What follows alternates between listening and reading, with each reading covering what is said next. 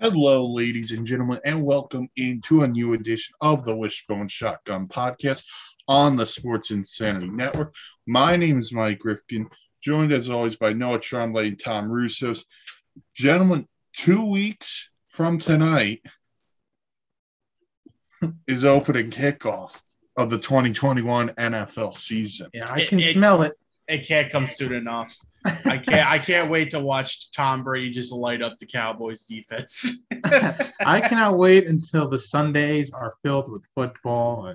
Oh God. I cannot wait. It's been too long. The football offseason is so long. And we got an extra game this year. I mean, come on, 17 games, more 18 football, weeks of football. And I can't wait to see stadiums packed again. Yes.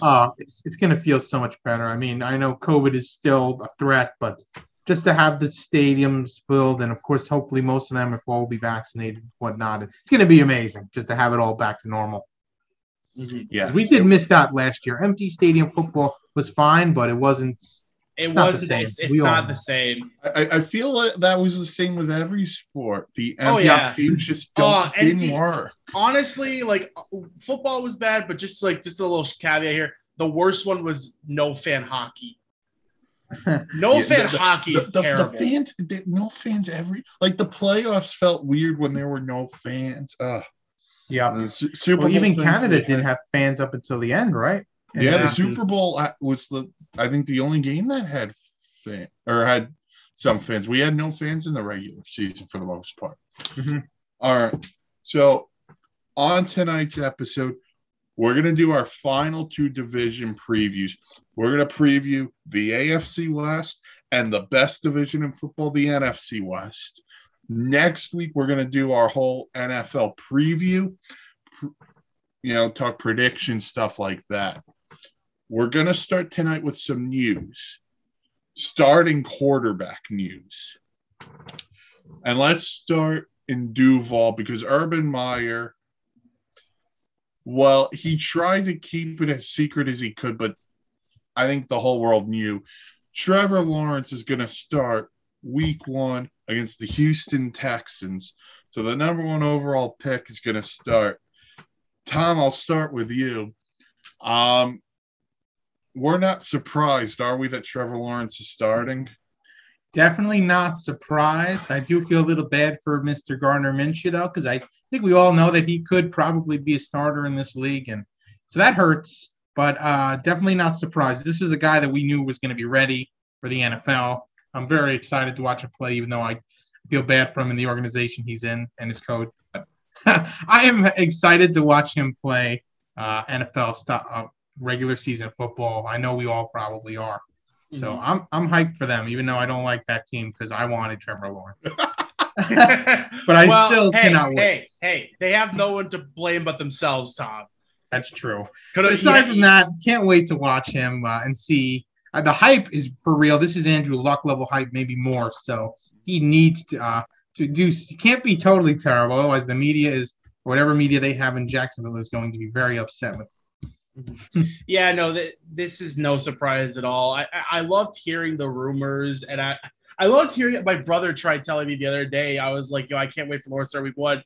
And or he was mentioning that he's going to Cincinnati week 4 when the Jags go there. And he's like, I could see Lawrence versus Burrow. And I'm like, you're going to see Lawrence versus Burrow. And he's like, I don't know. Urban Meyer might not start him. I'm like, he's starting him. You can't not start Lawrence. If you did that, the crowd would just turn on you instantly. So yeah, this is not a surprise. Lawrence was destined to be the week 1 starter unless he came out and just absolutely stunk, which I think was very unlikely. But I think I think they're going to be a fun team to watch, especially on the offensive side. I think they've got some players who they can make some plays. I think Shark can definitely, he's had a couple 1,000-yard seasons. I love Laviska Shenault. ETN is out for the season. That was another big season. But hey, they still have James Robinson, who again had 1,000 yards last year. So they have a dynamic offense, I think, waiting for Mr. Lawrence. Okay, so I agree. This was the right call because you don't draft a guy number 1 and then just sit him on the bench. Yeah, you can't do that. That doesn't make much sense here. But I want to bring this part into the conversation because they're playing the Texans. And I think we're when we all do predictions next week, I don't think many of us are going to have the Houston Texans winning many football games. 2 maybe. Right. If they were playing a different opponent, would it be Gardner Minshew in there? I think it would depend. I mean, here's the thing. If, let's say, it was the Rams and you have Aaron Donald on the other side, then maybe you think about it. But when it's Houston, they've lost their best pass rusher of all time. They really don't have a pass rush. So yeah, I think you're fine. But maybe if it's a different team with a great defensive line that can get after Trevor Lawrence, maybe you do think about it, because they did have a moment in the preseason game where he dove for a first down. And I think a lot of Jags fans' hearts stopped when he got nailed by like 3 different Saints. Yeah, personally, I don't think I would think about it. I'm okay with throwing him to the Wolves, even if it is against the Rams.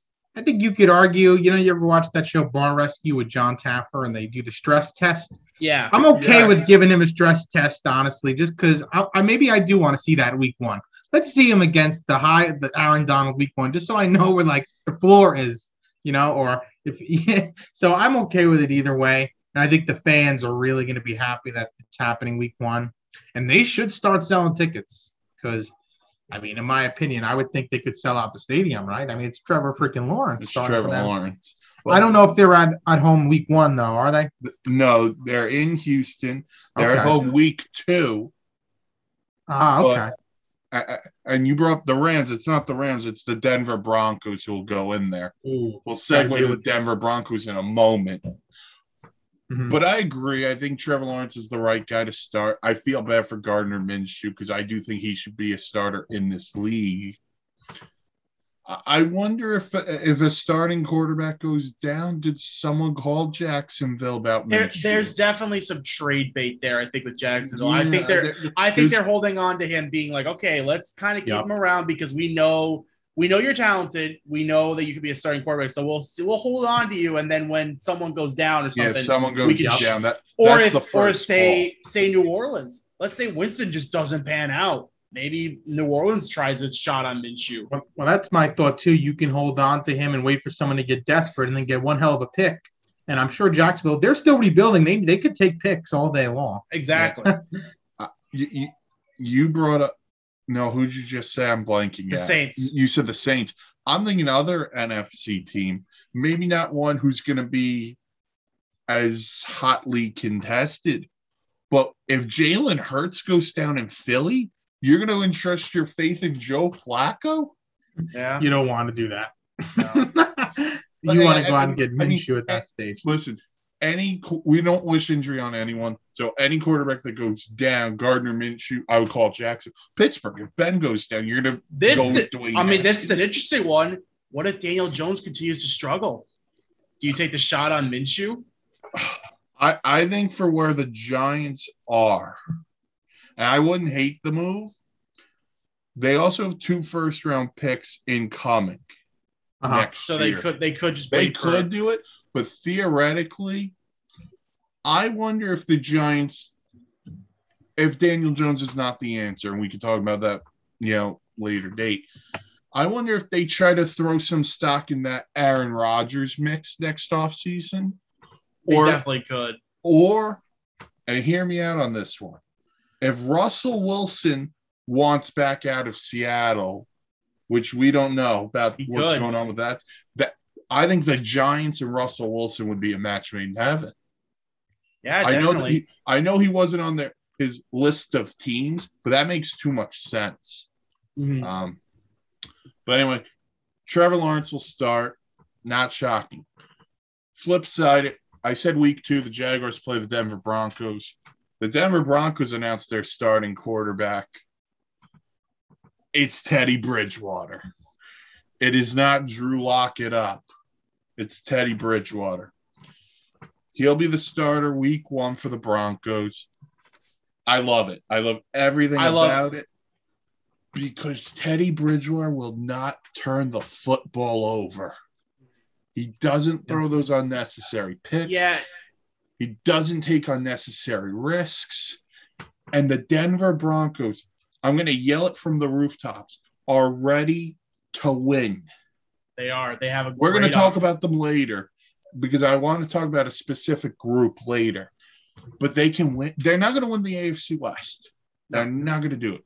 But Sadly, you can't sit there and tell me they can't contend for a wild card spot. 100% they could. They can, and I think we agreed they would even last year, even with Drew Lock, that they could. But unfortunately, Von Miller got hurt. The receiver, Sutton got Bradley hurt, and Chubb then we were like, hurt.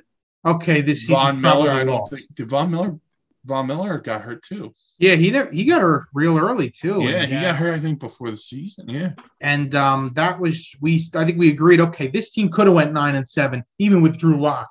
And now, they got hurt. Now they got a better quarterback, in my opinion, than Drew Lock that's getting ready to start. I think the team is going to come together, and I think they're right back in that 9-7. Well, I guess it's 9-8 now range, in my opinion. 10, 7. And I don't know. I haven't picked the schedule yet, but I think they'll be around that 8-9 wins. And I'm really happy for Teddy Bridgewater. This guy just feels like a guy that's been not screwed over, but just had the worst luck of any guy ever.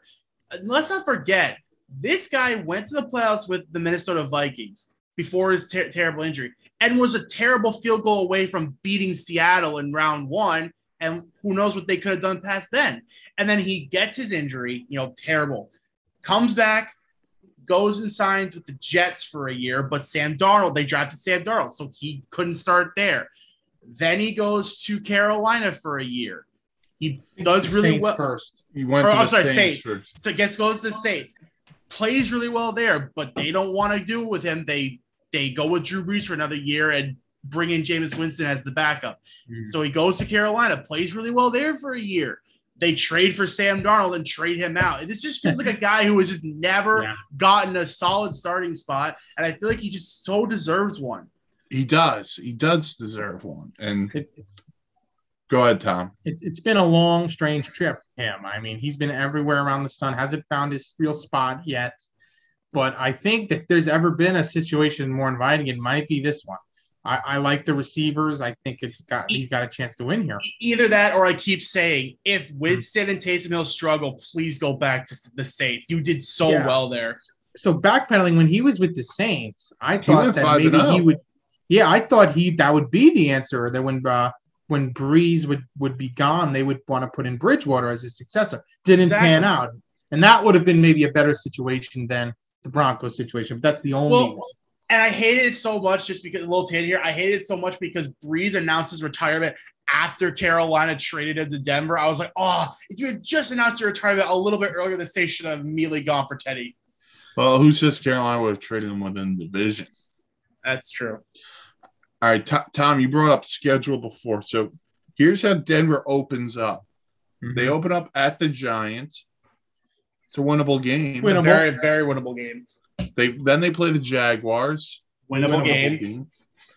Then they play the Jets. Very winnable game. Win. Then they play the Ravens. Probably a loss. But hey, look, with that defense, if they stop Lamar, who knows? And if they win those first 3, I mean, it's 3-1. Then they play Pittsburgh. Winnable. That's very winnable. That's a winnable game. Opinion. Then they play the Raiders. Winnable. Very winnable. Then they play Cleveland. Tough. Tough one. Interesting. I think that's a Thursday night game, too. Mm-hmm. All right. Then they play Washington. Winnable. The Cowboys. Winnable. Toss up, maybe. And Philly before they go on their bye week. They could really be on a big win streak. They could be like 8. They could be like 8-2. That could be at the worst 6-4, like something like that. 5-5 at the worst. And then they have a stretch after their bye week where they play the Lions and the Bengals.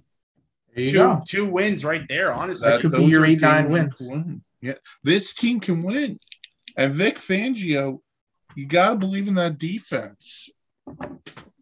Denver's not far away. So Teddy Bridgewater's the starter there. We still have competitions in New Orleans and New England. Although I'm going to say this, so you guys can call me nuts. After the performance Monday night, Jameis Winston should be the starter for the New Orleans Saints. 100%. He was really good. Well, that, and I think Mac Jones should be the starter for New England. He is, I think. Cam, you gotta be done with him. Like he's not there. I think it's starting to get pretty well known that Mac Jones is going to be that week 1 starter. I really have the feeling. I don't think they're going to waste their time with Cam Newton. I just wonder though, because if you're Bill Belichick, think about this. You start Cam the first 2-3 games just to see what he does for you. Mm-hmm.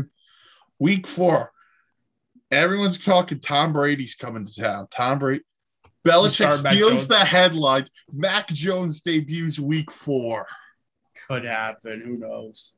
I mean, that is going to be, I think, the most watched regular season game of all time. Everyone's going to tune into Brady going back to New England. Oh, yeah. Everybody. Like, I don't care even if the Cowboys honestly are playing at that time. I'm going to be watching. No, they won't be. It's the Sunday night game. Oh, Sunday night. Okay. Oh, my Sunday God. Night. That is going to have so many eyes on it. Oh, yeah. They had to put that prime time. Oh, yeah. Come on. Collinsworth's not going to miss that opportunity. He's going to tell you he loves everybody, especially Mr. Brady. Everyone. Love you, Chris Collinsworth. All right. So we'll see what happens once New Orleans and New England name their starting quarterbacks. Hopefully that'll be by next week, but we'll wait and see. On to some other news. We're going to stay in the AFC West because there was a story out of The Athletic this week. And if you can't see the humor in this, I don't know what's wrong with you. The Athletic reported that the Las Vegas Raiders called the Chicago Bears in the offseason to see what it would take to acquire Khalil Mack.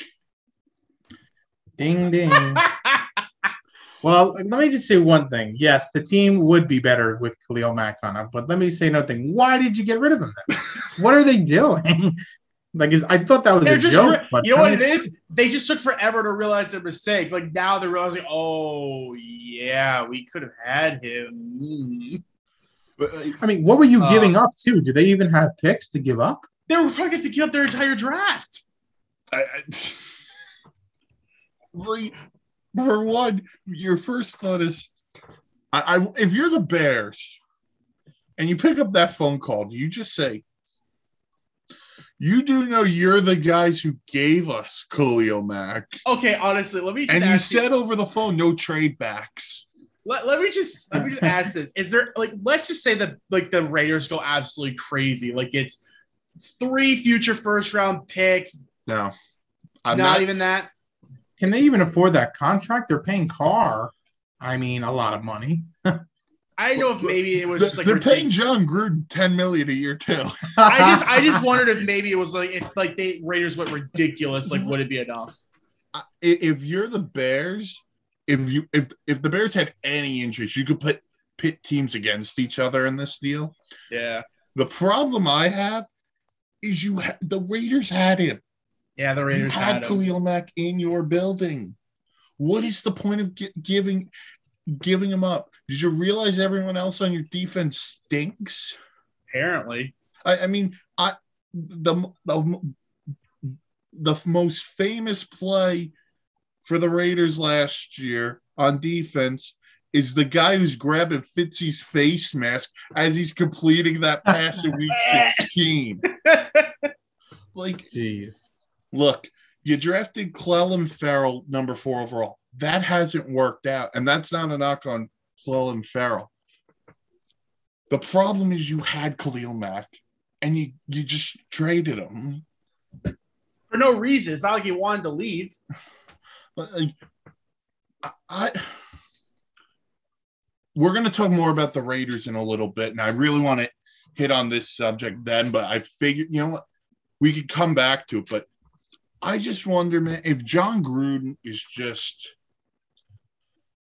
John Gruden trying to outsmart himself? He's trying too hard. Yeah, I don't know what he's trying to prove when Khalil Mack is the premier pass rusher in the league. He wants to believe that, like you said, Mike, he wants to believe they smarted himself. He wants to believe that oh, I'll take this guy at number kind of go back to the draft. I'll take this guy at number 4 overall. Everyone will think I'm stupid, but I'm gonna make him work and make him eat my words. But it's like, no, you gotta go with that guy. It's like, oh, I'll get Khalil Mack back, and my defense will be fantastic. It's like, no, you had him, let him go. Like, Ryan Pace and Matt Nagy are both guys fighting for their jobs. They're not going to give up the best player on their entire team. They probably would lose their job on that alone if they did. I'm sure the Bears said during the phone call, "You sure you don't want Nick Foles?" I would have been saying, do you think we're as stupid as you to trade away Khalil Mack? I mean, that doesn't, to me, that just doesn't make sense. No, I mean, they did sign Yannick Ngakoue, but the report was before they signed Ngakoue, they made this call. I mean, yeah, you could go trade for Khalil Mack. I can go call about Aaron Donald getting traded, and it's just not going to happen. I mean, and it does almost sound crazy. It's so crazy where it's like, I don't know if maybe this even happened. I wonder if the Athletics maybe really taking liberties with this one. You know what I mean? It's. Well, I mean, sources can get things wrong, from time to time. But when multiple people have it out there, I just know the Athletic was the first one. Boy, that's insane, though. It doesn't get more Raiders than that. No, it doesn't. It really doesn't. So the Raiders did try for Khalil Mack. We'll talk about the Raiders more in a few minutes. We will start our division breakdowns with the AFC West. So as we've done the past number of weeks with every other division, we're going to take last place team. We'll go in reverse order from last to first. We'll talk about moves they've made in the offseason and, see if we got some questions about these teams. But AFC West, the last place team is actually one of the teams we just talked about, the Denver Broncos. Yeah. So we brought up before Teddy Bridgewater is going to be the starting quarterback week 1. And we were talking about this kind of sort of hinting at it. So you look at this receiving core, Cortland Sutton, Jerry Jeudy, who, by the way, he's going to have a breakout year. Mm-hmm. KJ Hamler, Noah Fant can also have a breakout year. Then you had Javonte Williams to Melvin Gordon.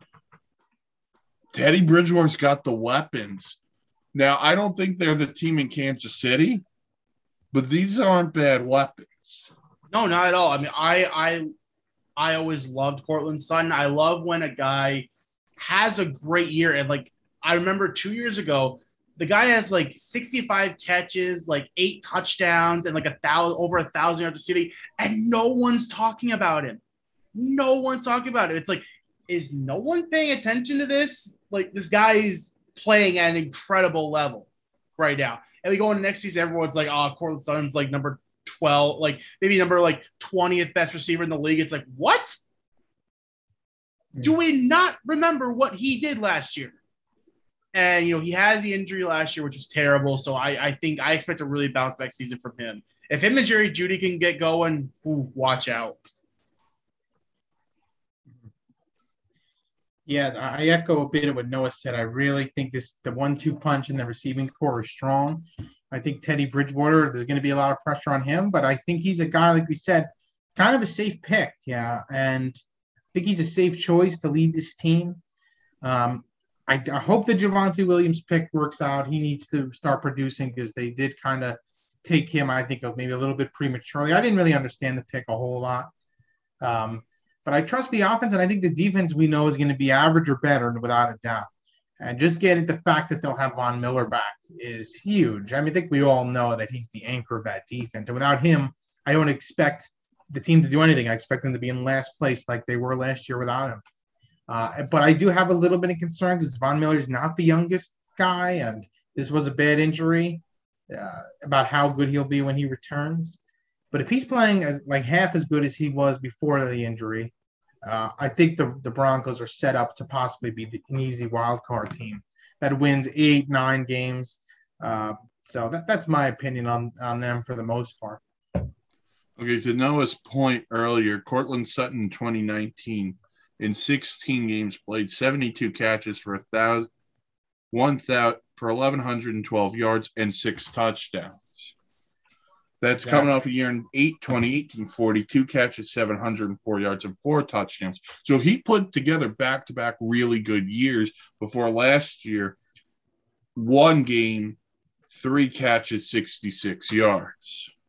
Yeah, 3 catches for 66 yards. He's a good possession receiver and can go deep if he needs to.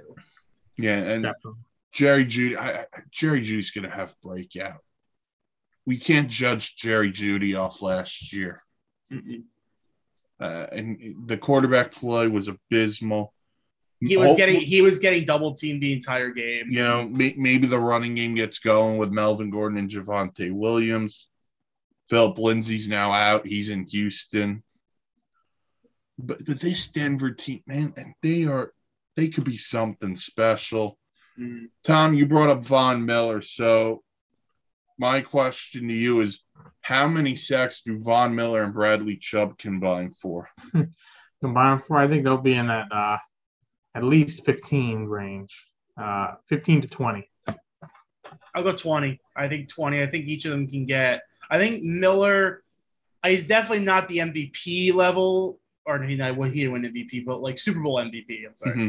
He's not that level anymore, but he's still dangerous as hell. I'll say 15, 20. Definitely. I think Chubb can get 7 or 9. Vaughn can easily get 10 or 12. Easy. I think they're in that 15, 20 range also. Because if they're together, you can't double them both. Nope. Exactly. And that's going to be awesome. All right. On to the team who finished in 3rd place with a record of 7-9, and all 9 of those losses could have been in the last minute or so, because that's what it felt like to be a Los Angeles Charger. Yeah. Anthony Lynn's out. Brandon Staley comes in. Year 2 for Justin Herbert. Let's start on the other side of the ball, because that's where Brandon Staley's bread and butter is. They've got Derwin James back. He missed all of last year. That's very impactful for this defense. You have that. I don't want to call him an Ed Reed-like or a Troy Polamalu-like, but having that kind of quarterback in the secondary, and that's what Derwin James is, that's going to be crucial for this team. And, of course, don't forget, you got top 5 pass rusher in the league in Joey Bosa. He's top 5, right? Pass rusher? Yeah. Oh, he's in there. Mm-hmm. Yeah. He's definitely in that TJ Watt, Aaron Donald company. Yeah. It's going to be a little different this year. They did not bring back Melvin Ingram. Which surprised me. I'm surprised they didn't bring him back. I guess they were just tired of the injuries. He was hurt again, wasn't he? He had some injury issues. And also, it comes down to money some of the times with some of these guys. And it's unfortunate, but that's the way it goes. But Derwin James is back. I think that's important. All right. Everyone fell in love with Justin Herbert last year. And look, I'm not knocking Justin Herbert. He had a phenomenal rookie year where he – hold on. As I'm waiting for the ESPN stats page to load. It certainly was phenomenal. It was. Easily the best rookie quarterback season I think we've ever seen before. Mm-hmm. So he completed 66% of his passes for 4,000 yards, 31 touchdowns, 10 picks.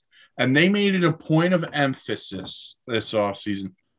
Upgrade his protection. Corey Linsley, center from the Green Bay Packers, is now in Los Angeles. Been a very dependable center for years. Dependable. Aaron Rodgers wanted him back. I think that's just enough. They drafted Rashawn Slater from Northwestern to also anchor down on that line. Mm-hmm. The problem for the Chargers, and it's the same question we have every year, can they stay healthy? Well, you have to think eventually they'll be healthy, but I know you mentioned Derwin James. That's a guy, got to stay healthy. Eckler's got to stay healthy.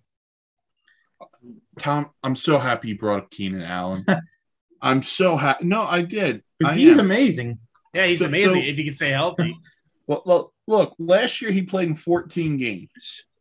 Did a good job last year. 100 catches for 992 yards and 8 touchdowns. Insane. Then Mike Williams in 15 games played 48 catches for 756 and 5 touchdowns. The next closest guy was 52 catches behind Keenan Allen.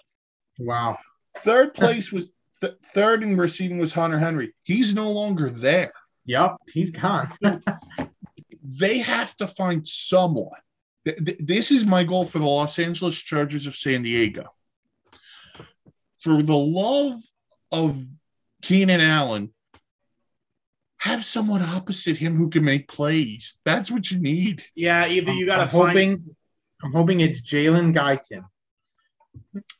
This guy, he was decent at the end last year. Guyton last year, 28 catches, 511 yards, and 3 touchdowns. So I think he's young. He started to build some rapport with Herbert. I think he's going to emerge as the number 2. So pick him up in your fantasy leagues. He's probably either him or Mike Williams has to step up big time.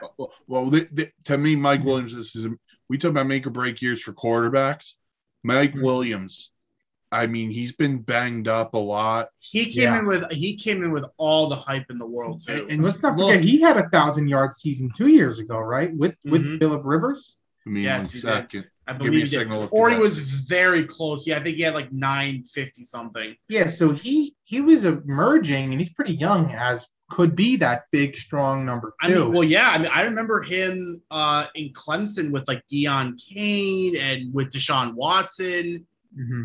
And I was excited for them when they drafted him. I was like, oh my God, this guy's going to be amazing for them. You paired with Keenan Allen. Because Keenan Allen's also is getting older. He's not going to be there forever. So these young guys like Guyton and Mike Williams, I don't know exactly how old he is, but I think he's younger than Keenan Allen. Mike Williams is going to be 27 in October. So if you go back to 2019, Tom, he had 49 catches for 1,000 yards on the dot and 2 touchdowns. Wow. See, so he had 1,000-yard season. And in 2018, he had 43 catches for 664 and 10 touchdowns. He's a touchdown guy. Strong number 2 touchdowns, are nice. He's like a AJ Green kind of. He needs just to stay healthy to give that presence. Same with Eckler. He needs to stay healthy because one of the great things about Melvin Gordon, who's no longer there, but in Denver, Melvin Gordon was reliable. So I want to pose this question about Herbert because I think a lot was made last year, and he was excellent. I'm not doing this to talk badly of him at all. I think it's very beneficial for 3 things. One, he did take reps with the first team during mini camp and training camp, unlike certain other rookie quarterbacks. 2, he goes to a place where there's an expectation of winning, the Chargers. He's not going to a rebuilding situation. 3, and this is not what it's going to sound like, but Joe Burrow got hurt. And as good as Tua did go 6-3. Tua was not relied upon to be the guy Justin Herbert was. No. Now that said, film comes around on Justin Herbert a little bit. I'm not saying he's going to regress because I don't think so. I think he's that good. But do you think we overvalue him a little bit just based on the facts of Burrow got hurt, Tua struggled, but here's this guy who's leading this team that the Chargers are in every game, whether they win or lose it. I think the main problem here isn't just with Justin Herbert. It's with a lot of rookie quarterbacks. So many of these guys, they'll come into the league and they'll light the league on fire year 1. And everyone will be like, oh, this guy's amazing. He's going to be amazing for a long time. It's like, okay, fair enough. But he was an unknown commodity. No one really knew what he was going to do in the pros. But now, like you said, like everyone's got film on him and everyone knows now this kid ain't no joke. So play him for, not saying they didn't play him for real, but play him tough now.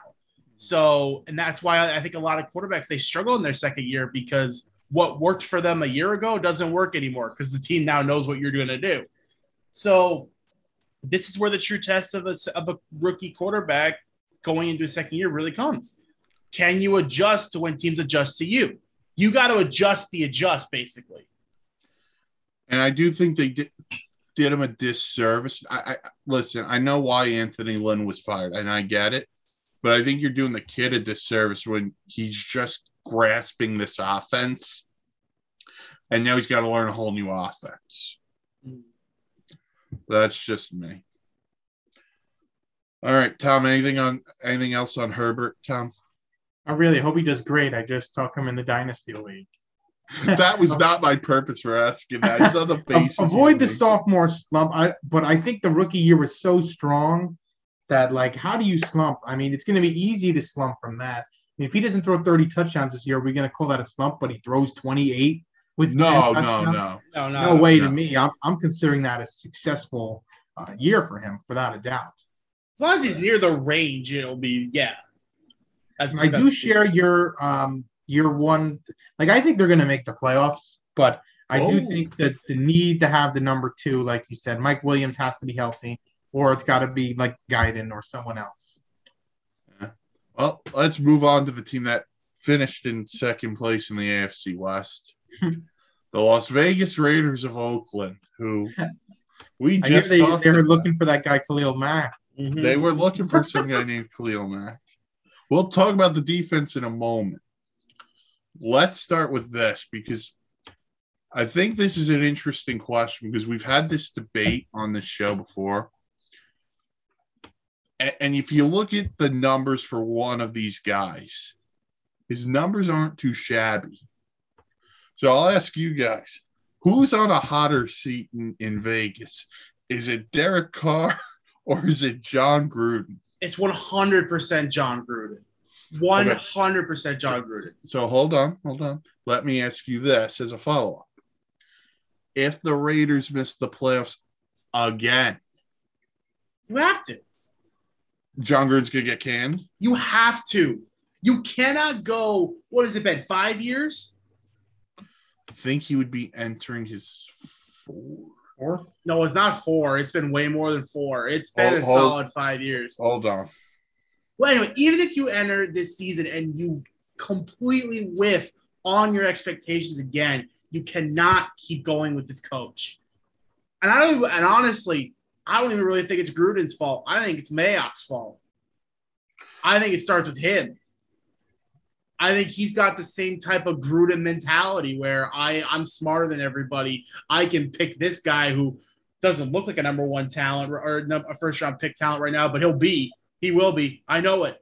Stop it. Stop quickly looking at me like while he's looking in the mirror. Like, he's that type of guy to me. That just him and Gruden just are the same person in that aspect. And that's a bad thing to have. Sometimes the obvious answer is the obvious answer for obvious reasons. Sometimes that's how the world works.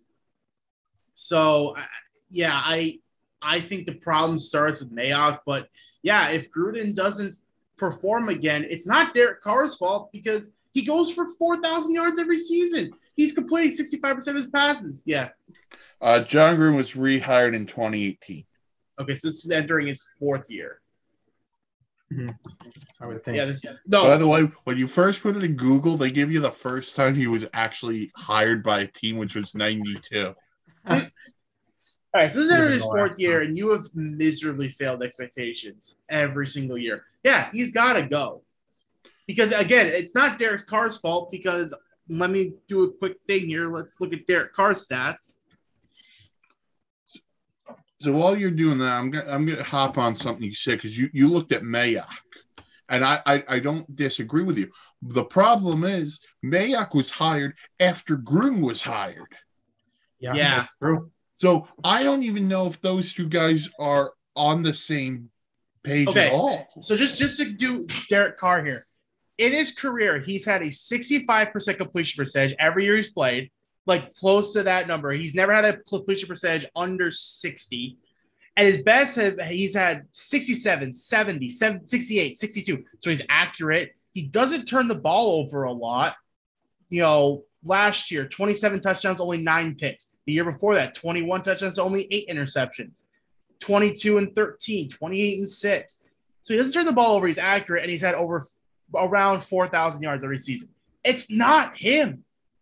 He plays every single time he's out there, and everyone blames him. And it's like he's not a Mahomes, but he's a damn good quarterback. I agree with you. He's not the issue. The issue to me has been the defense has been horrible, especially the last 2 years. And the head coach, I personally think, is in over his head. I mean, we saw some terrible draft picks. It looks like Alex Leatherwood has been very good so far this year. So maybe they did hit on a good tackle. But even him, everyone was saying he was going to be around in the second round. And everyone thought that was a reach pick at the time. Because he knows more. He knows it's more. It's reach after reach.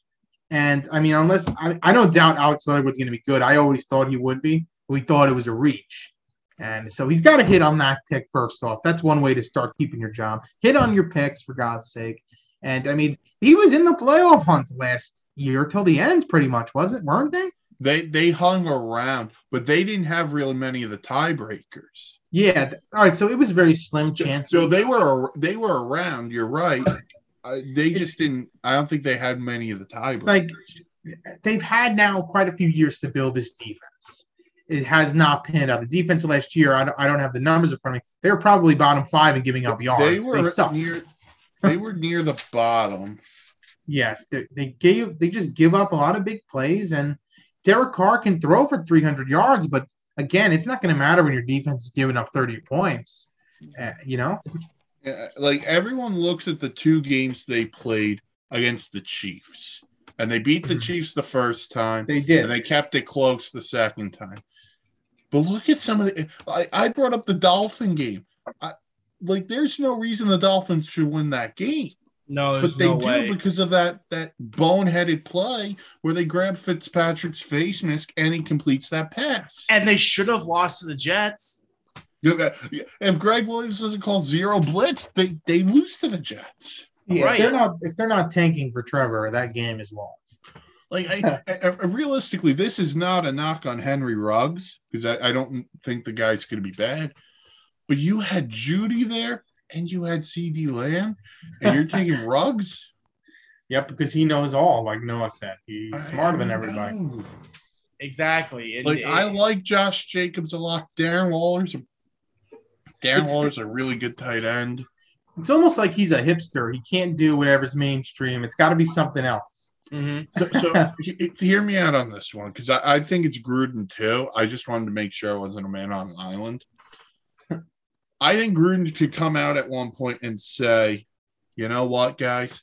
I haven't really been coaching. It's been Frank Caliendo impersonating me the entire time. He should just give it up and go back in the Monday night booth. What worked for you in 2002 isn't working anymore. Obviously. Yeah, I mean the Raiders. All right, let's talk about the other side of the ball. Let's talk the defense because it was not good. It was not pretty.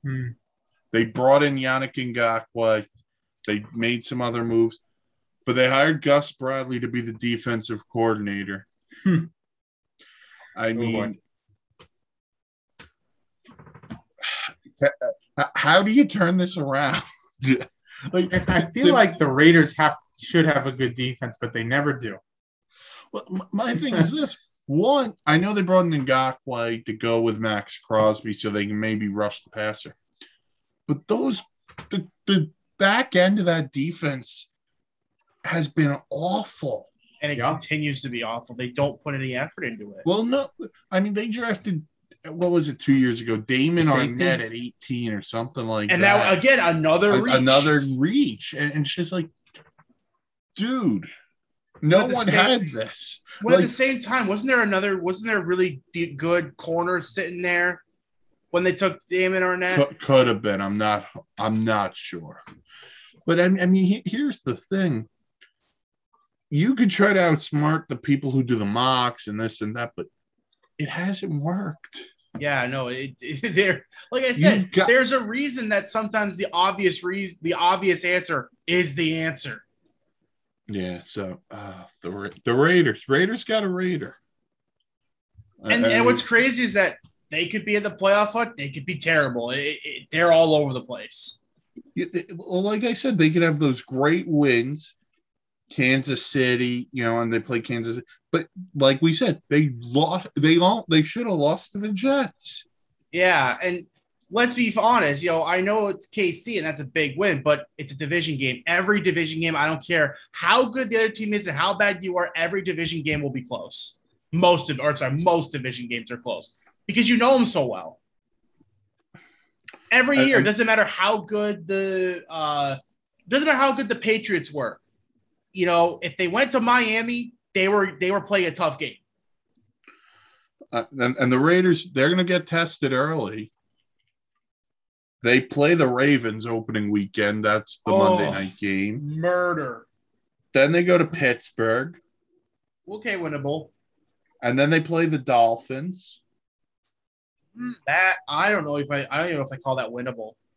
Then how Tua goes. Right, and then they play the Chargers.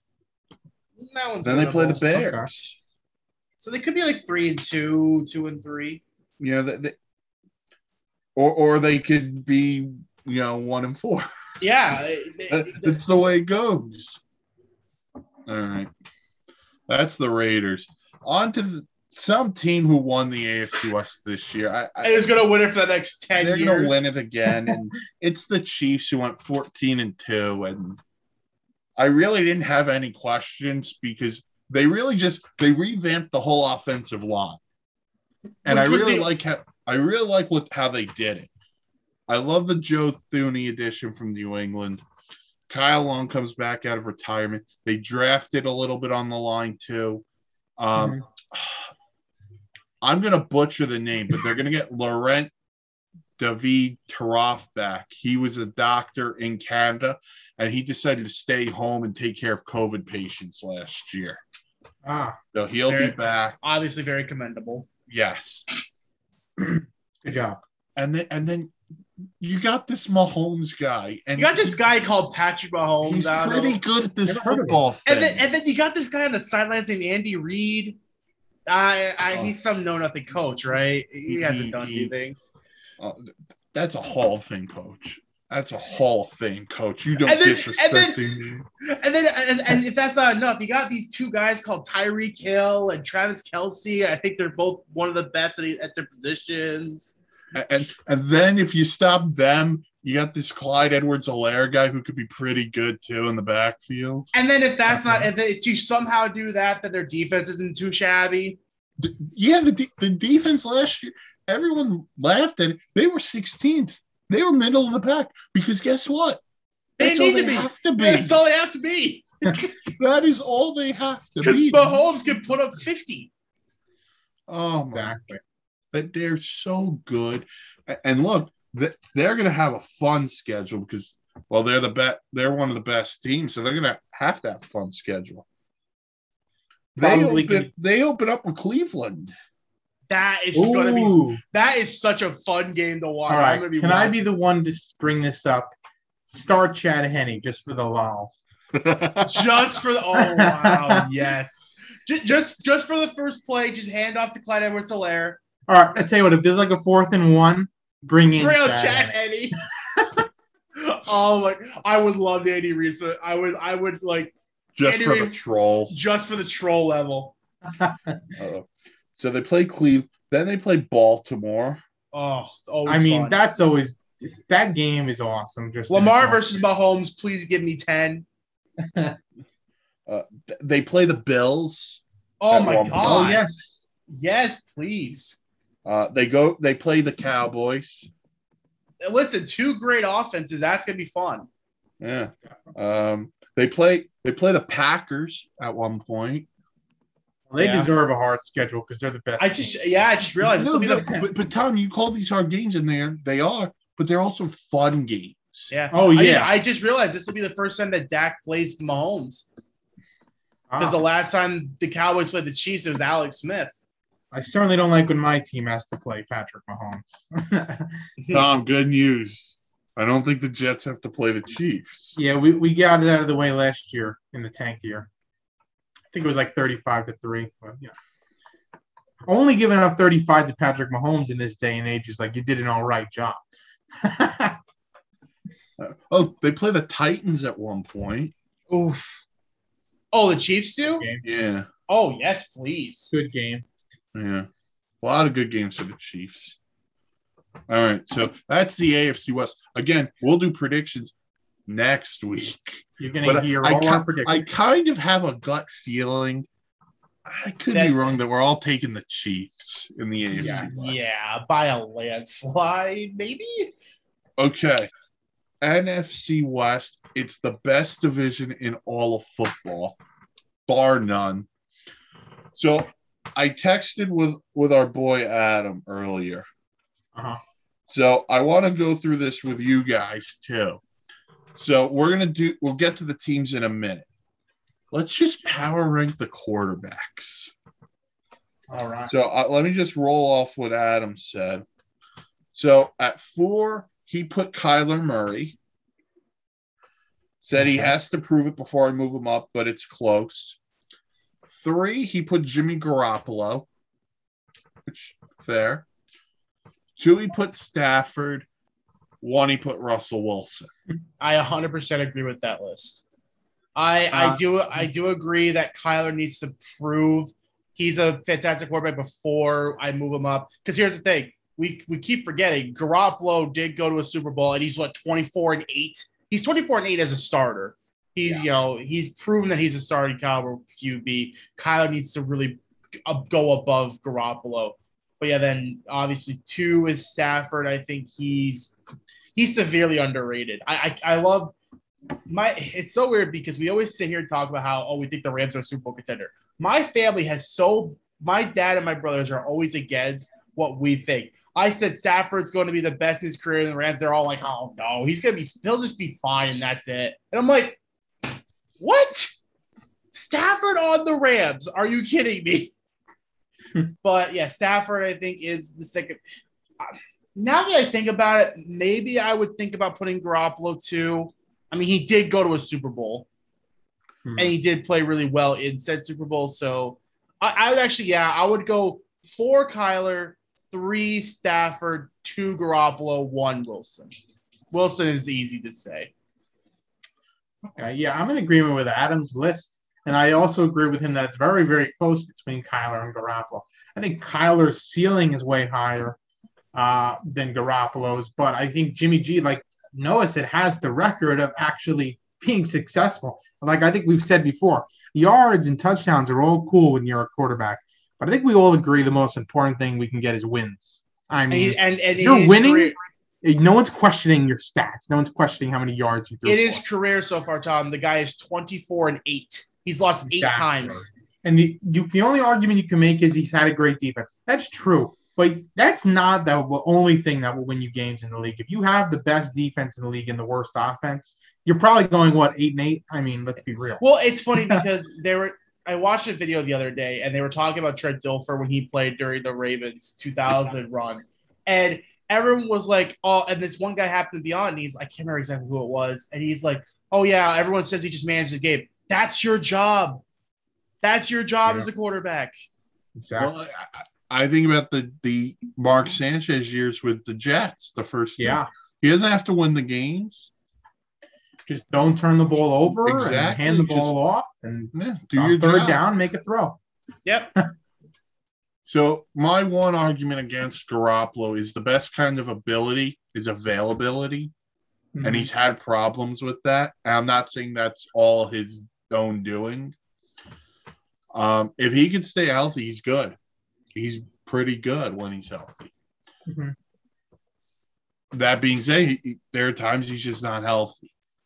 Kyler, for the most part, has been healthy, although I do pull him down a couple of notches because they're 8-6 last year going into week 16.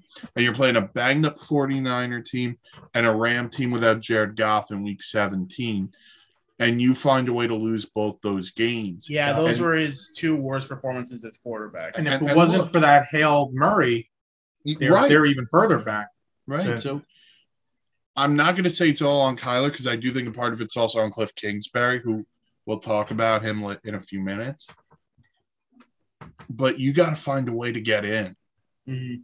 You got to find a way. But there's an extra wild card this year. They're giving it to you, basically. Yeah, so. But I agree with Adams. I also think Russell Wilson versus Matthew Stafford is closer than people think. Mm-hmm. I do kind of agree, too, because we've seen Stafford for so long now play well. And you know my distaste for the Lions. He was doing that with the Lions. And I know he had Calvin Johnson, but that's one guy. Well, Tom, that was going to be my point. He had Calvin Johnson for 7-8 years. But since then, what has he worked with? Kenny Gallay's good. Marvin Jones is okay. And his numbers didn't go down that much for losing Calvin Johnson. I mean, I know he had the 5,000-yard season. That, by the way, that season really was crazy with all those quarterbacks going for 5,000 yards. But aside from that, he did that with Calvin Johnson, but he hasn't gone to crap. You know, he's been good ever since. He's the only reason they were even decent. Mm-hmm. That they were maybe 6-10, 5-11. And next year with Jared Goff, we know that team's probably not winning many games. Well, again, we're going to do predictions next week. We can talk about the Lions all day. But the other thing is, if you give Stafford the defense as Russell Wilson had early in his career, that team could have won the Super Bowl with Stafford. Oh, 100%. And again, it's not a knock on Russell Wilson because Russell Wilson's great. Yeah. But, you know. Every quarterback, even the Mahomeses, a lot of it does come down to where you go. Yeah. Well, and it depends on who's your coach. What's the system? I mean, again, this is not a knock on Patrick Mahomes. But it's no shock to me that the guy's fantastic when he goes into a system with Tyreek Hill, Travis Kelce, a good running back, and Andy Reid. Well, no surprise. And think about it. Think about this, too. They sat Mahomes a year. Yeah. Alex Smith was putting up fantastic numbers with that team, too. Great. Alex Smith was phenomenal. Mm-hmm. Think about this. Had the Colts upgraded their offensive line sooner, Andrew Luck would have been Andrew Luck would still be playing football. 100%. And then, and just to go back to it, if Mahomes went to the Browns, he would not be the same guy he is today. Nope. He would not be. Nope. And again, he would still be talented. He would still probably be good, but he would not be the legendary guy he is right now. Right. A lot of it depends on where you go. Aaron Rodgers sat for 4 years, went to Green Bay. Mm-hmm. But everyone talks about Eli and Rivers in that 04. Big Ben went to Pittsburgh. All he's done is won 2 Super Bowls also. Yeah. You know, Phillip Rivers, as great as Phillip Rivers was, those 2 guys won Super Bowls, and everyone looks down at Phillip Rivers. Phillip Rivers had a tremendous career. Mm-hmm. Just didn't win. Yeah. All right, so let's get going in the NFC Best. We'll start with the team who finished in last place. The San Francisco 49ers finished with a record of 6-10. Does that reflect their talent, though? That does not reflect their talent. We are going to talk about why they went 6-10 in a moment, because a lot of things could be blamed for them going 6-10. In particular, MetLife Stadium. Yeah.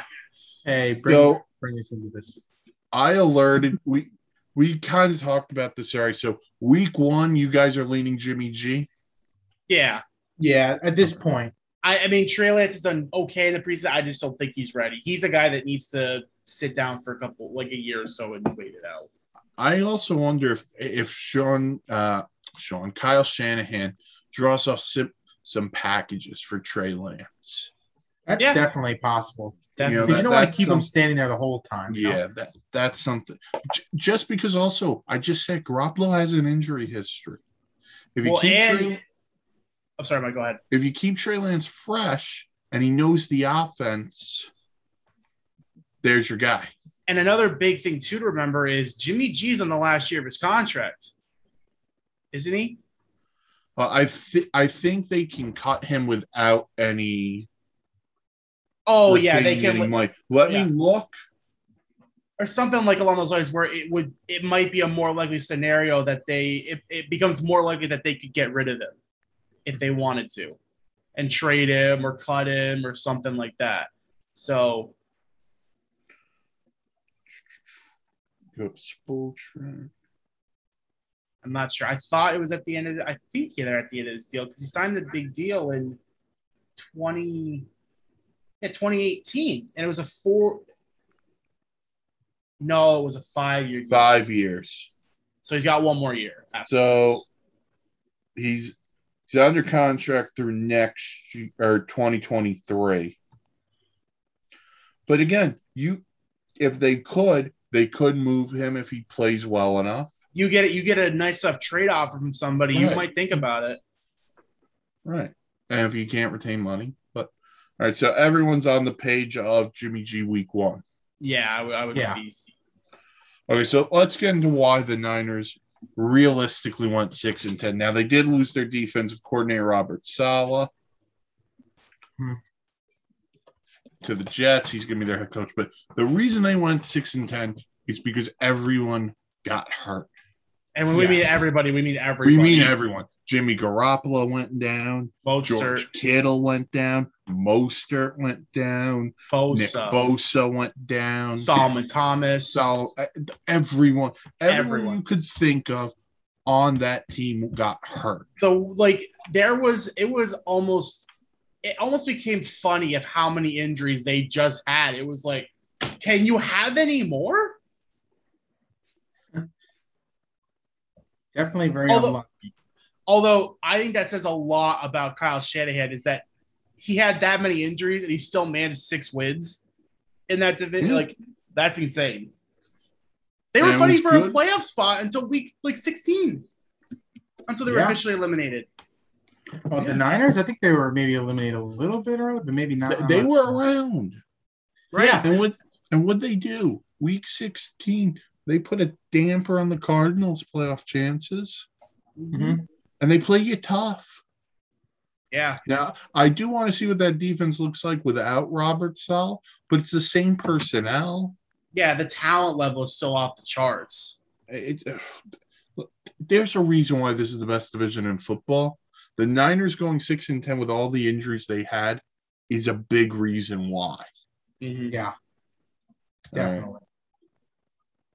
Let's go to the team that finished in 3rd place with a record of 8-8, the Arizona Cardinals. So I did it before with the Raiders. Who's got more pressure? Cliff Kingsbury? Kyler Murray? This one's interesting because I would say I'm not sure. I'm actually going to go a little off the wall here. I think it's dead even. I think they both have the same amount of pressure on them because if you look at Kingsbury's side, it's okay. You know what? I'm going to go Kingsbury just for one reason. Kyler was his guy. So if Kyler doesn't work, that's not on. It's almost not on Kyler. It's on Kingsbury because the ownership's going to look at him and go, "This was your guy. We gave up on Josh Rosen after 1 year because you wanted him, and he's not working." So I would definitely say Kingsbury. Actually, yeah, I'm going to agree with Kingsbury because I think there was just a lot of higher expectations for him too with this team, especially once they had DeAndre Hopkins.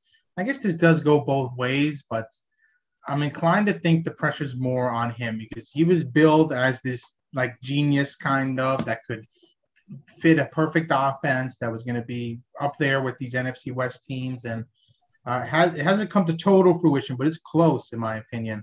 So I think if he takes a big step back again, you're going to question this system. I don't think you're going to question Kyler Murray as much, you know? Yeah, I'm with you guys. I think it's on Kingsbury too. I think Kyler owns some of this. Mm-hmm. I don't think he owns all of it because I do think there are certain things that have missed on this team. Offensive line has been inconsistent. Defense is going to look different. We'll hit on that in a second.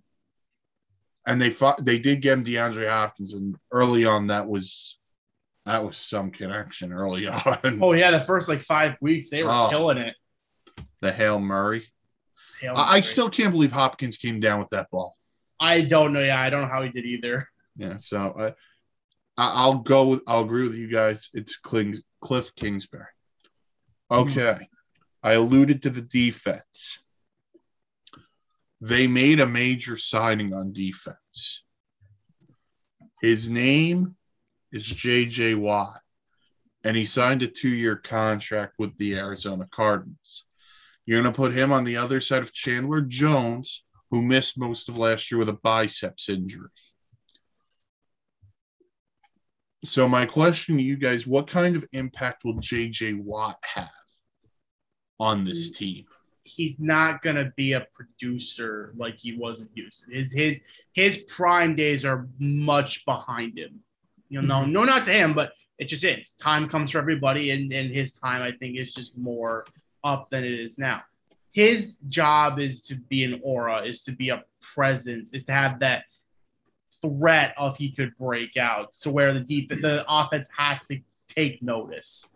So hopefully you don't notice Chandler Jones coming around the outside and getting sacks. Yeah, he's just there to be a presence, honestly. He might get a couple.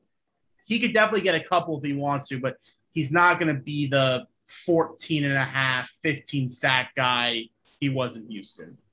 Mm-hmm. Okay, so if I set the over-under at 10. I would definitely take the under. Okay. Yeah. I think the defense will get better for sure, but I don't think this is, as game-changing as it would have been signing J.J. Watt 5 years ago, obviously. I think there's legitimate concern about his health. This guy's been through a lot. I mean, he's been through a lot of injuries. He's been through a lot. So, no, I'm definitely not saying he's going to get automatic 10 sacks. I'm not saying he's going to be a non-factor, but I think it's somewhere in the middle as a decent player who can really teach young defensive players, a lot of the things because experience, I think, is the most valuable thing you can get to teach anybody. If Watt has 5 sacks, I'd be impressed. Yeah, I think he'll be in that range. I think he'll be a 5-sack, 6-sack player this year, personally. 7.5 sacks for J.J. Watt. He's just got to one-up us. It's certainly possible. Listen, he's I still would have went 10, but you said no on 10, and I do think 10 is a little much. Oh. But Chandler Jones is a guy who 2 years ago led the league or was near the top of the league. Mm-hmm. So he's going to get his. J.J. Watt's going to get his. And Tom, you brought up the injuries. Here's the thing. He's not by himself anymore. In Houston, this is not a knock. He was by himself because Clowney was either hurt or Clowney wasn't getting to the quarterback. Yeah. Now you have a guy who gets to the quarterback. So all that weight on his back gets removed. Definitely. Plus, you got a guy in the back end of this defense named Budda Baker, who might be the best pass rushing safety in the league right now. He's that good. They did release Patrick Peterson and replaced him with Malcolm Butler. This defense has some signs. Okay, so they signed 2 veterans on offense this year. 2 guys who we may not have the best beliefs in. So who has a bigger impact on this offense? James Conner, AJ Green. AJ Green. I'm off the Conner bandwagon. After he had one amazing year and then he did nothing. I don't believe in James Conner right now.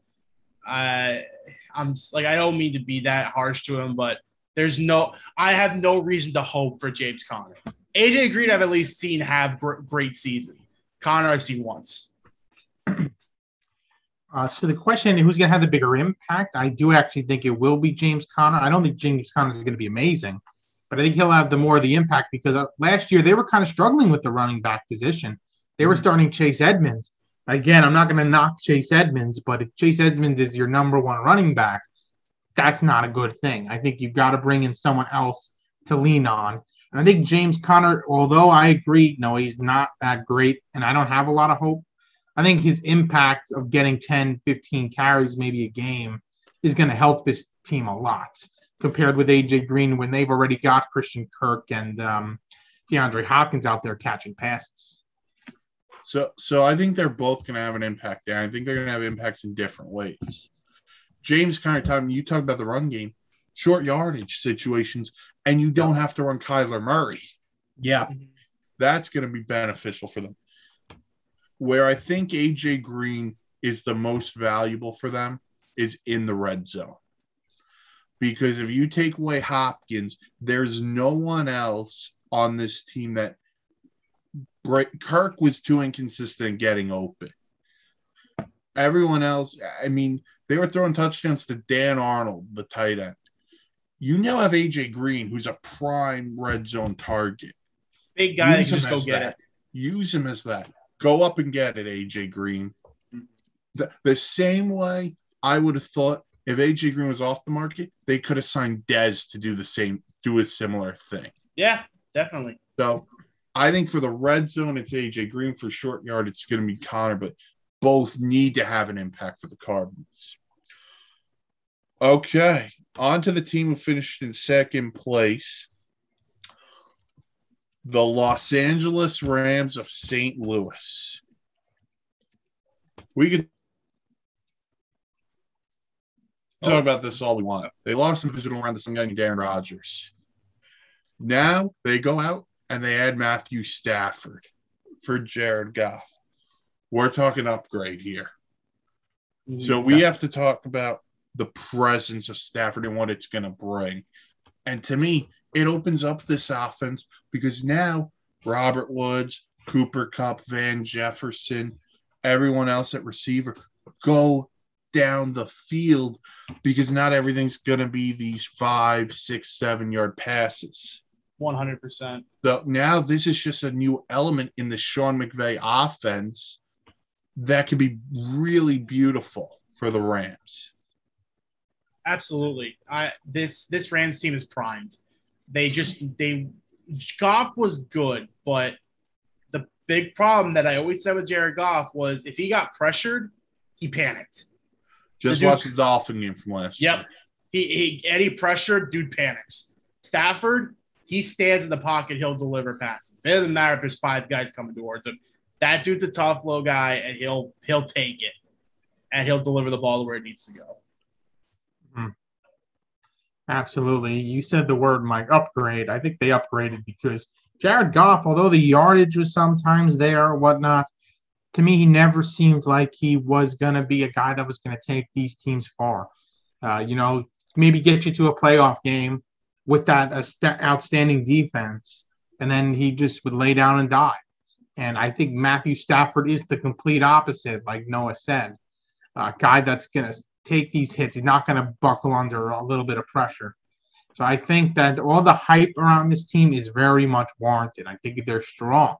They've got great receiving core. The run game is the one question because they lost Cam Akers. How good is Darrell Henderson going to be? Well, wait a second, because that's because they got a new video game system.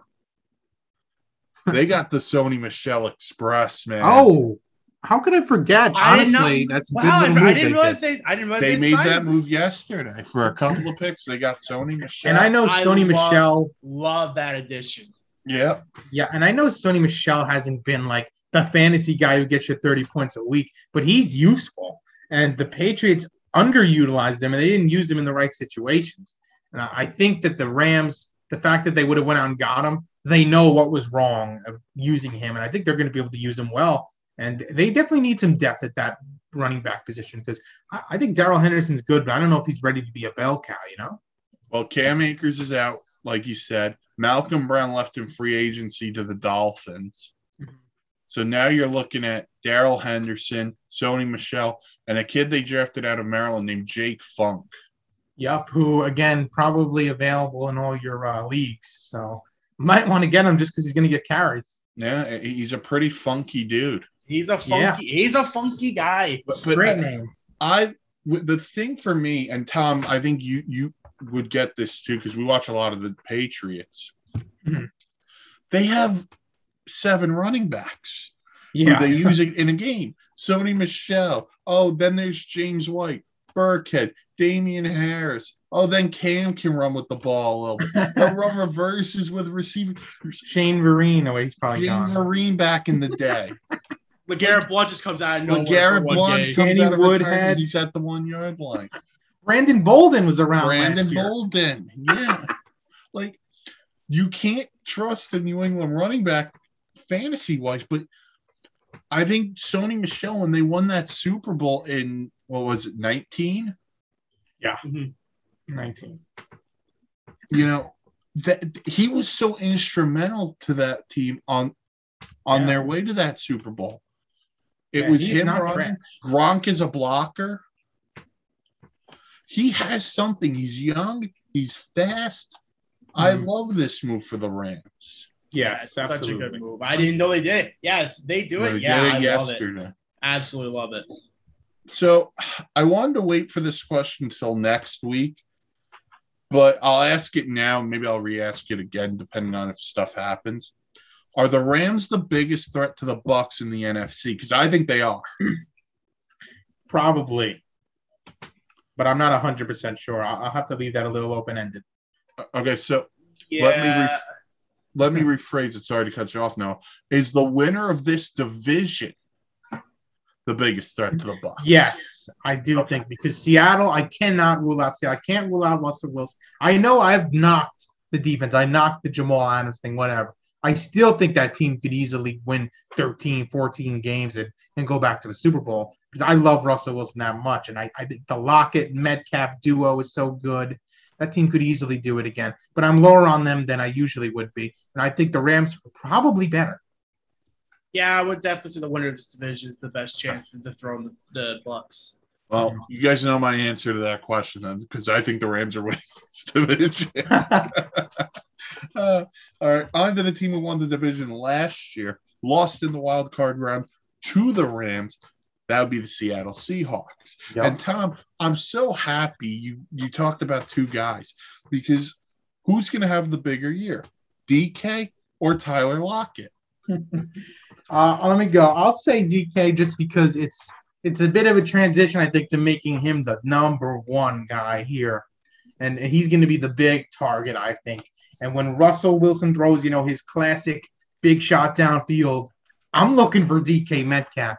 I'm looking for Lockett on a lot of other plays, though. I think Lockett's going to catch his fair share of passes for sure. But I think DK is going to be the number one for a while here.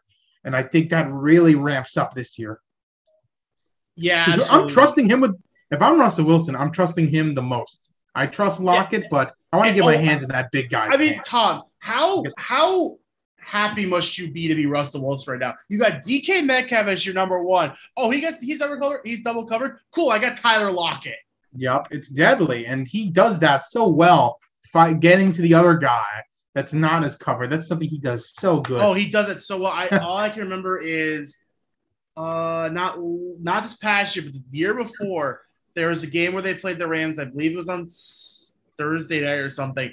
And Russell Wilson just throws a dime to Tyler Lockett, like the back of the end zone. It's just, he's such a good passer of like, oh, that guy's double covered. Okay, there you go. And just as a little added bonus here, anytime these NFC West divisional games are happening, it's like have to watch. All right. Absolutely. I mean, they're so great games. The Niners can beat the Rams on any day. The Rams can beat the Seahawks. It's just perfect. I love this division. Okay, so I'm with you guys. I'd go DK too, mainly because have you seen him without his shirt? Dude is jacked. Yeah, that's just who I want the ball to. And I'll be honest with you, I still remember when they picked him, and there's that video of him entering the Seahawks draft with no shirt on. Oh, DK. Pete Carroll takes his shirt off. Awesome. I mean, it's fun. It's fun. It's a good environment. All right. Is this defense good enough? They did lose Shaq Griffin, who's going to go to who went to Jacksonville. But I don't know about this defense. I have to see it before I give you that answer. I have to see it actually perform, because Bobby Wagner is still great. He's really Jamal Adams, I don't know. He's got not his moments. Good in pass coverage. He can make his impact on the game, but he's not the all around. You can't stick him on a tight end and have him shut down the tight end. See, here's the thing, though, Tom. If he can become that, look out. Yeah, if he can learn how to cover man to man, I think. Well, I mean, I'm a big man to man guy. I think that's all you need to do in football. is cover your guys and you win, right? I mean, that's just the way I think about it. Maybe I'm too simple. He can't do that right now. He needs to learn how to do that. And if he does, that's a really scary player. Yeah, because at any point they just be like, all right, quarterback and go. Yep, and he can jaw the ball loose. I mean, yeah. Especially if you use him in Madden. Oh my God, they made him a little too overpowered. You hit stick, the ball goes flying 50 feet in the air. Yes, but I have to see them perform before I can say like, oh, they're good or they're not. And here's the thing: if he's going to play that nickel corner, slot corner, think about the matchups. In Arizona, you're going to have either Kirk in there, you're going to have AJ Green in there, a couple of other guys. The Rams, they could use Kupp in there, Woods in there, Van Jefferson. The Niners are going to put George Kittle in there. Yeah, that's a mismatch. You got to cover these guys. You got to find a way to cover. They also have to get to the quarterback, and they acquired Carlos Dunlap, and he should be back. I think he re-signed with them. You called it. You called that one, Mike. Yeah, once in a while you got to get these things right. It's a shame, Noah, that Moser just can't believe I could do. I'll never forget you calling that. You said, "Oh, I think of one." Carlos Dunlap goes to Seattle. Literally the next morning, I wake up to Carlos Dunlap traded to Seattle. I'm like, you gotta be kidding me. Nostradamus. What could I say? So I don't dislike this defense. I'm with you guys. I want to see it before I, believe. It's not the Legion of Boom, that's for sure. No, it's not. And that's the thing. Okay, so I want to go to this really quick, and then we can end it. We heard about the Russell Wilson rumors all offseason. That was the thing. Do you think he's truly invested in the Seahawks, or let's say they lose in the wild card round or miss the playoffs entirely this year? Do we see them circulate again next offseason? I think they circulate him next offseason if they do lose, just because I've always mostly been on the side of the player with this, but he's one of those guys, he's kind of like a Rodgers where, hey, I want better offensive linemen, but I also want $50 million a year. But I want more money. Okay, dude. Well, if we give you this more money, we could have used that on a lineman. Like if we give you an extra $7 million a year, we could have used that on a lineman. I think it's a very hard thing to do. And look, trading Russell Wilson would be a devastating blow to the Seahawks, but look, at least you'd get a damn good haul for it. He'll also be 33 in November. Yeah, so I think this if they underperform, if they miss the playoffs somehow or they lose in the first round, I think you see trade talks with Russell Wilson go down. It's really hard to say. I don't know too much about what the situation is or why he's angry. I would assume it has something to do with, like, kind of what Noah said. The offensive line's crap. I mean, it's not good. The guy runs for his life every game. Exactly. That would make me angry. But again, like Noah said, the guy's making how much money? It's not like we can just focus on you and an offensive line. There's a whole other side of the ball that needs help. And guess what? They just gave Jamal Adams how much freaking money? It's so funny, Tom, because everyone sits here and goes, how do you build a winning franchise? How do you get players in the cap era? It's easy. A guy named Brady does it in Tampa Bay. Oh, hey, we're going to lose this guy. All right, take $10 million off my salary and give it to him. Exactly. And some people are too large for that, or their egos are too big to make less money. And I think it's a shame. And I think Russell Wilson, in that case, when he's running around for his life, I hope the extra $10 million was worth it. I mean, exactly. Greed is a rough thing, although that's, we're not going to talk about that, but it can kill you. I think it's the other thing is he needs this line. The line has to be. Yeah, I don't want to sound like I'm panicking because the team still was in first place last year. No. I just brought it up because it was a topic of conversation this offseason. And look, this is a team that went 12-4 last year. Yeah. Like I said, I am slightly panicked a little bit for him and the offensive line and his health. I know the team's good. I bet you when I picked the teams next week, they're probably going to win a lot of games, but I'm slightly panicked about what's going to happen. Well, because they're one of those teams where you might look at a defense like, say, who did we just talk about? The Rams? No, the one that has a great up front set. The Raiders. They sign Ngakoue and they have Crosby. That might be a team, just say if they need a team like that, that could upset the Seattle Seahawks because, yeah, they're not covering anybody, but Russell Wilson has no time to throw. Yeah. And utilize Chris Carson more. Crying out loud, you signed him, use him. But we'll wait and see on the Seahawks situation. But listen, the NFC West is best division in football. It's going to be fun. Cannot wait. 2 weeks from tonight in Tampa Bay. There'll be Brady in the Bucs and Prescott and the Cowboys. Well, hold on. We think it'll be Dak and the Cowboys. It's going to be Dak and the Cowboys. He's fine. You claim that, and I'm still concerned. The more we get to it now, I can't believe this is still a question. Like, how is this still a question? Like, please just tell me he's all right. Soon enough, you're going to get a rumor that Jerry Jones called Troy Aikman about taking snaps. All right. So 2 weeks from tonight, season opener. Next week, we're going to do our prediction special. Every division. We'll go through the playoffs. We'll do some awards as well. But until then, for Tom Russo, Noah Tremblay, I'm Mike Rifkin. You've been listening to the Wishbone Shotgun podcast on the Sports Insanity Network. Check us out wherever you get your podcasts. Have a great week, everybody, and namaste.